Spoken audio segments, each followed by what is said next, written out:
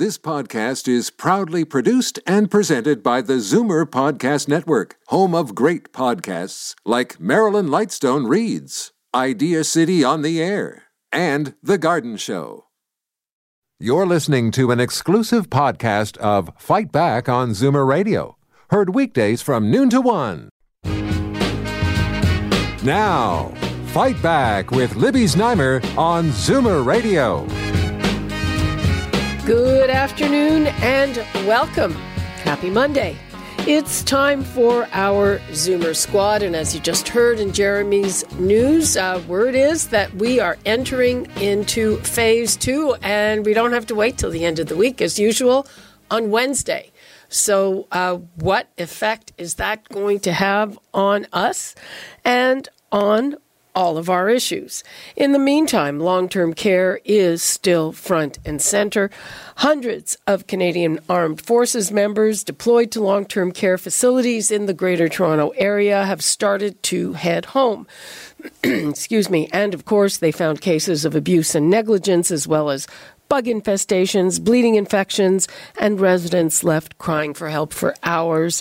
And they've been instrumental in providing at least a temporary remedy.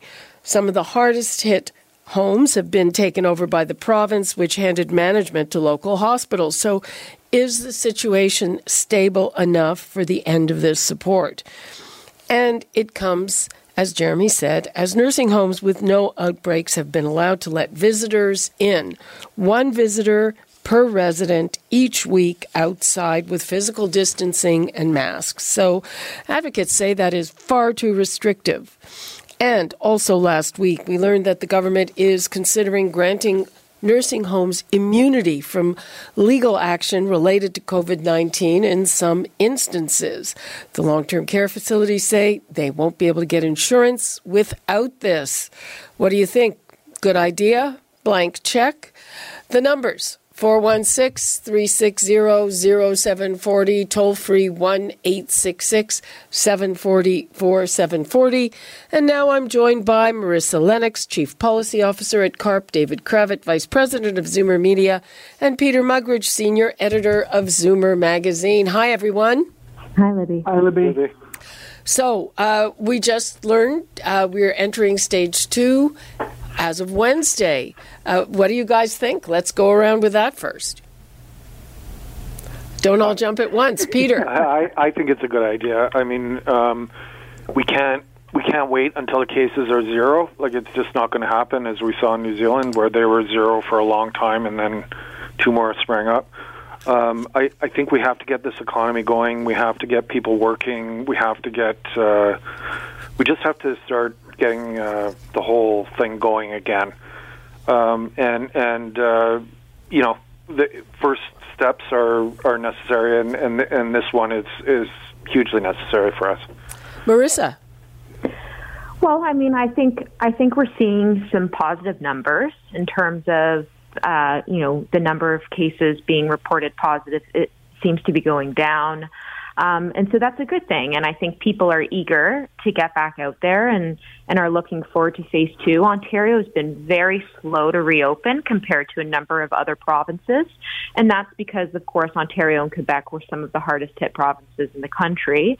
And so that makes sense. So it has been a slow process, and I think people are frustrated about that, or frustrated with that. But I think, the government's doing everything it can to make sure that it opens while maintaining safety of people living in the province. And so it feels like it's the right time. David. I agree completely, and side enthusiastically with Peter's take on it as well. I think that it's high time, but I also want to point out that this is a bit of a unique problem because there has been so much change in objectives and measurements and what are we trying to accomplish in the first place. And I can't keep track of what the strategy is anymore. At first it was to flatten the curve, let this occur as long as the hospitals don't get overwhelmed. Then it appeared the hospitals were not overwhelmed. And now it appears that, we're trying to get the infection rate down to some target that I'm not sure of, and I'm not sure what it even means when you consider how checkerboard the testing is and how flaky the denominator is in the whole calculation. So they're wandering all over the map here, and I think that it really is high time to get back to normal life if we can. Well, and we do know that, one of Canada's largest the reason we haven't been able to reopen is because we couldn't get deaths under control in long-term care. Well, let's talk about long-term care, Marissa. A bunch of developments. We've been told to watch out for military vehicles. The military is leaving a number of homes that they went in to try to stabilize the situation. We've seen the beginning of visits, which some advocates say are far too restrictive. And we're also seeing the government considering indemnifying nursing homes against claims related to COVID-19. So are things better or worse for the residents of long-term care? Well, all of those things are probably require a response, an individual response for each, but maybe I'll just comment first on the guidelines. I can honestly say we've received a slew of emails and calls from members that are frustrated with these guidelines, feeling as though they're heavy-handed, they're not balanced, some suggesting they're not even evidence-based. So, I appreciate the province, exercising an abundance of caution here and lifting some of these restrictions. And no one wants to necessarily see these restrictions lifted entirely because we've seen such a devastating toll on our long-term care homes. But we also need to remember, especially in light of the military report, that family caregivers are not just a nice to have, they're a necessity, they're essential in the life of residents living in these homes. And so, when you consider some of the measures some of the things that the government has said is, so for example, you need to have received a COVID negative test, which will grant you within the previous 2 weeks. So you'll basically be allowed to have 2 45-minute visits with this test, and then you need to get tested again. The other challenge with negative tests and with testing in general is it's difficult to obtain. People don't really know where to go to get tested. And you could test negative one day and, of course, come into contact with it the next day. So is that really the right measure?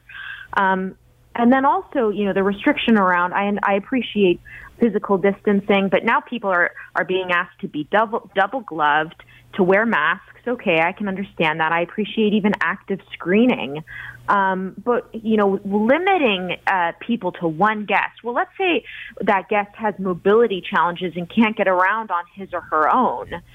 Now they need to bring someone with them in order to go visit their husband, sister, brother, whoever lives in the home. And will that caregiver be able to support them? I mean, I think the restriction around one guest and certainly the COVID test within a 2-week span of each visit feels a little heavy-handed. Last week we heard from a woman whose husband is in a home and she is older, and she's talking about how for her to go and stand in line for hours and in a place where she could catch the virus is ridiculous. David? I think that the restrictions are very onerous, and they can't be traced back to some scientific reason. And they also contradict other instructions we've been given. So if I'm 6 feet away from a loved one and I'm wearing a mask, and we now know the prevailing wisdom is that unless I, sneeze or cough or something virtually right on top of them, it's almost impossible for them to, or it's very difficult for them to be infected. What is the rationale behind one person only and not two? What is the rationale behind the number of visits I'm allowed over a period? What are they trying to accomplish at this point? They've not been able to express that in any sort of scientifically reliable terms.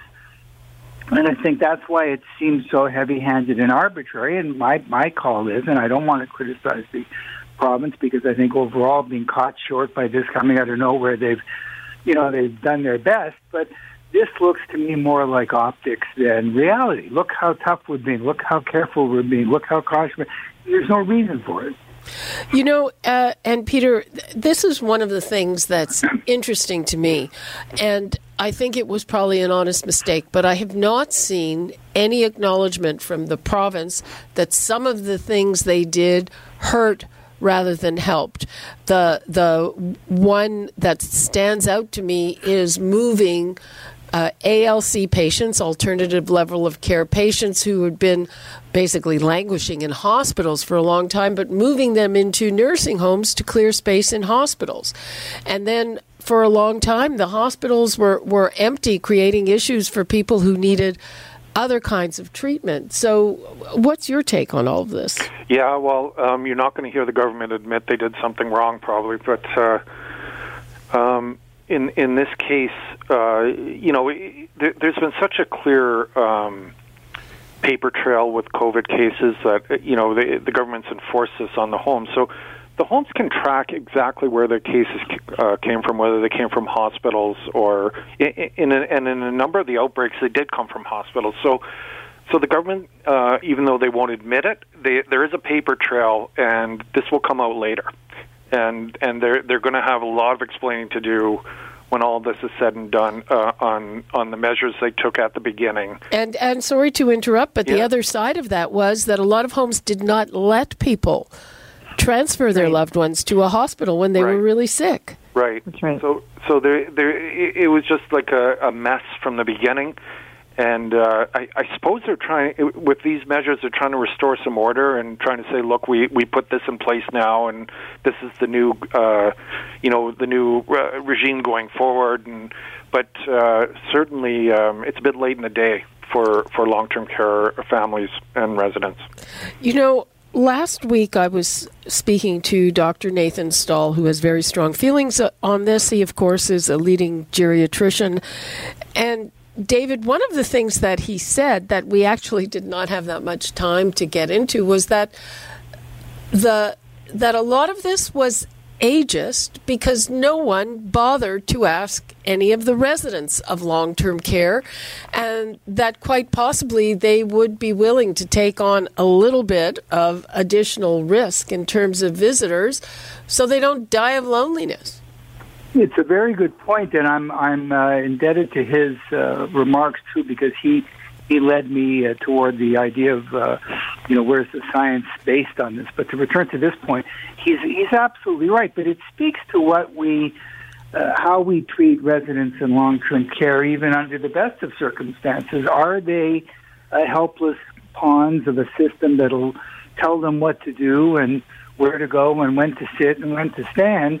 Or do they have a say at all? Does anybody consult with them as adults as opposed to, helpless children? And why don't they have the right to have more visitors, under some regime that's less onerous than this, or at least to find out that they'd like to have more visitors more often, and then make your plans accordingly. But there's no such mechanism anymore. And as I say, I think it's all optics at this point. The government is trying to create the impression that it's got things well in hand, and in fact, it does not. Let me give the numbers out again. I'd like to hear from people on these questions. So first of all, if you had a chance to visit someone in long-term care, what do you think? And how did they seem to you? Did they seem well? Did they seem deteriorated throughout all of this? And what do you think of what we've been saying? Has the whole approach to this, which is a very, very top-down approach, is it ageist? Or, the fact, on the other hand, is that, more and more people in long-term care are sicker. A lot of them have dementia. They're older. Not that is necessarily a cause of this. So people, tell us what you think and tell us about your experiences. 416-360-0740, toll-free 1-866-740-4740. And I'm here with the Zoomer Squad. Marissa has... Yeah. So I concur with Dr. Stahl and with David. I think so much of what goes on in long-term care is rooted in ageism, and it's so pervasive we don't even see it. And I agree completely that so rarely, if not never, are are residents consulted on these things? And they ought to be. But the other thing is residents are often not even made aware of what's going on in their own home. Maybe someone was terminated for cause. Are residents made aware of the fact that this nurse was doing blah, blah, blah? So, these are some of the things that I think that, we need to start looking at now. And also even remember at the beginning of the pandemic, Libby, we weren't even reporting on deaths in long-term care. I was calculating them on a calculator on my phone, trying to piece together news stories to figure out what the total death rate was in nursing homes compared to the rest of the country, community deaths. So I think that this has been a real eye-opener for not just politicians, but I think for Canadians, not only those who have loved ones in long-term care, but those who perhaps anticipate going there one day or think they may know someone who may end up there one day. And it's time we have, a real honest conversation about this broken system. Well, it's interesting because, that comes up. It's come up with a couple of my friends who are people in their 50s and 60s. And the kind of word is, if we ever thought that would ever be an alternative for us, forget about it. Right. Exactly. I think that it is just, and people feel very, very strongly about this. Let's take a call from Leslie in Toronto. Hi, Leslie. Hi. Good afternoon, Libby, and thank you for taking my call. I appreciate it. Go ahead. I'm calling because I'm frustrated on behalf of a friend of mine who's stuck in his room in his retirement home 24/7. They have to have their meals in their room. And now that it's warm, they let them outdoors 1 hour a day. And that's the only time I've been able to visit him, which is there's this sort of fence between us. And he's really in a difficult situation. Before COVID, he was getting around on his own. He's in a wheelchair and he has cerebral palsy, so his speech is somewhat labored, so the phone's really not an option for him. But in person, he has a lot of friends and activities that he does, and they won't test him. Even though he tested negative, they won't test him and won't allow him to leave. And I think that's just an impossible situation. Now, is that situation as of last week? Because some restrictions were lifted, and as of yesterday, it's ongoing. Yeah, the home can make up their own policy, really, to override the provincial policy, depending on circumstances. So, in effect, he's being treated like a prisoner almost, and probably paying very good money for the privilege. Exactly. He certainly is. They're raising the rates soon, he told me. Really? Yeah. Unbelievable. I mean, it's. I don't know. Words fail me. I wish it were unbelievable. Well, yeah, that's a good point. And were you at least able to comfort him a little bit when you saw him, Leslie? Well, he's happy to see me. I'm not the only one that visits him, but in any case, he's thrilled to have company. But he's so frustrated with. I mean, he has a life. He wheels himself around to places. And does things and has projects and so on. He said without Zoom, he attends Zoom meetings. Without his computer, I mean, he'd have gone completely nuts, he tells me. And so, but still, he's still a prisoner and feels like one. And did he seem the same to you, or did he seem deteriorated? Deteriorated in mentally, in the sense, I don't mean like intellectually. He's just as sharp as ever. But he's usually really upbeat. I mean, he's had cerebral palsy most of his life. So, he's a pretty unique individual. But he never used to call me and just to vent. And now he's been doing that. So that's just not a good sign. And I don't think he's getting the proper care, regardless of what he's paying for it, when you look at the big picture. Oh, it's so disappointing to hear that. But Leslie, I'm really glad that you called in and shared that with us. And I'm going to ask the panel if there's anything they can think of that can be done. But, the more we air these stories, the more there's a chance that someone might listen. Leslie, thanks a lot. My pleasure. Thank you. Thank you for your activity. Appreciate it. Okay. Bye now. Bye-bye. Wow. Marissa. Sorry. Go ahead, Marissa. Go ahead, David. Well, I was just going to say, try this thought experiment. What if Leslie's friend was not in a retirement home? What if he was living on his own? I could walk down the corner where I have a market that I walk to once or twice a week, and there's social distancing. I could see him. I've seen people there lined up in a wheelchair, not necessarily cerebral palsy. People are putting in social distancing. They're wearing face masks or not, sometimes not even. Clearly, that regime says if you social distance and wear a mask, that's the measure we're taking to combat infection. What changes in his right to be treated like a human being if he's inside that retirement home? He wouldn't be faced with that if he was outside. So when he moves into the home, he loses certain things that would be available. Now, the science, the medicine, the virus doesn't know whether he's in a retirement home or whether he's out on the street. If the government standards are rational, why aren't they applied evenly? Why do they become more irrational and more arbitrary when you're inside the building than when you're out? And that's the ageism problem, I think, or part of it.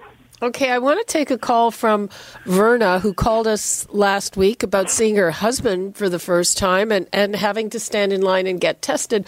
Verna, thanks for calling back. How are you? I'm okay, Libby. Thank you very much. I sent you the photographs of the first visit I had with Bruce.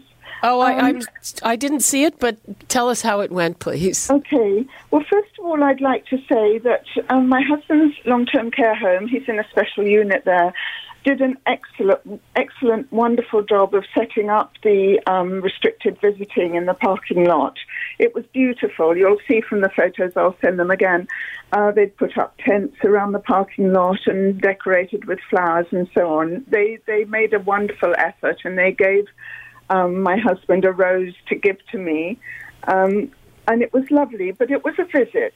And I was very excited, of course. So at the time, it was just excitement. But now, yesterday, I went to deliver a Father's Day card to the reception to be given to Bruce. I'd had it all sealed up for 72 hours, so it was quite safe to send in. And I didn't actually do a window visit, but I looked, because it was lunchtime, I looked through the window and I saw all the residents in the unit, and I have to say I was so shocked at the deterioration of all of them, because I had got to know them all over the last 15 months of going in nearly every day, and I was shocked. And Bruce was being cared for. Two caregivers walked him in and tried to get him to sit down, but he seems to have lost the ability to know how to sit down. So I was really shocked with that. He got a glimpse of me at the window, and a really nice nurse came over and wrote me a message on a notepad and said, "Do you mind if we turn Bruce around so he can't see you, so he's not distracted while he has his lunch?" And I said, "Yes, that's fine." But I noticed such a dramatic deterioration yesterday especially, but when I saw him as well at the visit outside, I noticed he was very frail, and he had a blank, when he wasn't actually interacting with me, he had a blank affect, his face was blank. So it's now all very shocking to me.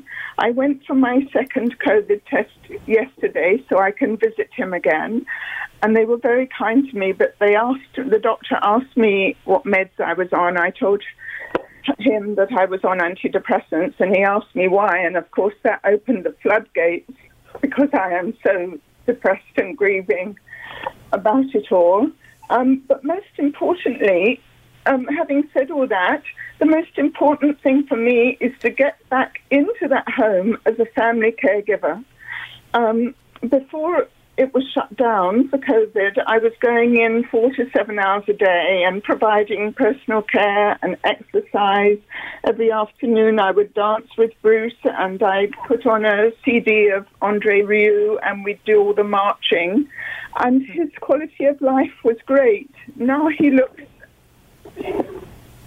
shattered, and I'm shattered, and I have an armor of denial, always thinking I could make Bruce better, but now it's shattered and I know I can't. And I just want to get back in and provide him with the care that he deserves from me. I'm so sorry to hear that, Verna. It's terrible to hear, but we have to hear it. And thank you so much for telling us about this, and keep in touch. I'm going to let Marissa respond to you, but good for you for keeping at it. And we have to hear these things, and I'm really sorry to hear that. Yes, I know it's just difficult, but I'm going to keep fighting to get in there, because we have more family caregivers, family visitors. We have to have more testing than the staff do, which doesn't make sense to me. Absolutely not. Absolutely not. I feel if we're tested and we wear PRP, we should be allowed and take all the precautions. We should be allowed to give care to our loved ones before they die, before we can help them. Verna, thanks so much for that. You take care. Thank you. Thank you, Libby. Bye. Wow. We're going to have to wrap up on that note. Marissa, anything you'd like to say to Verna and people in her situation? You know what? My heart just breaks for Verna and for families who aren't able to see their loved ones in these homes and haven't been able to for 4 months and are being told that they're only allowed to go in once a week, and it's being limited for 45 minutes, and they can't even hold them and hug them and give them a kiss, even though they've tested negative on a test. And, that's the situation we're in. We need to remember that, one, these homes should not be prisons. These are their homes. These are where people live. How would you like it if you were treated that way in your own home? And two, we have to remember that family caregivers are a necessity. They play a critical role in the life of loved ones living in long-term care facilities. So it was a good decision for the province to ease these restrictions, but honestly, I would urge the province to be more practical with their approach, because you could hear just the heartache in Verna's voice, and I can tell you, we get these stories every day, Libby. It's heartbreaking. I'm sorry, guys. We're out of time. I've got to wrap things up. I look forward to the day when we don't have to have these conversations, but it's not coming anytime soon. And in the meantime, thank you so much, Marissa Lennox, Peter Muggeridge, and David Kravitz. Appreciate your time. Thank you, Libby. Thanks, Libby. You're listening to an exclusive podcast of Fight Back on Zoomer Radio. Heard weekdays from noon to 1. You're listening to an exclusive podcast of Fight Back on Zoomer Radio. Heard weekdays from noon to 1. You're listening to an exclusive podcast of Fight Back on Zoomer Radio. Heard weekdays from noon to 1. This podcast is proudly produced and presented by the Zoomer Podcast Network, home of great podcasts like Marilyn Lightstone Reads, Idea City on the Air, and The Garden Show.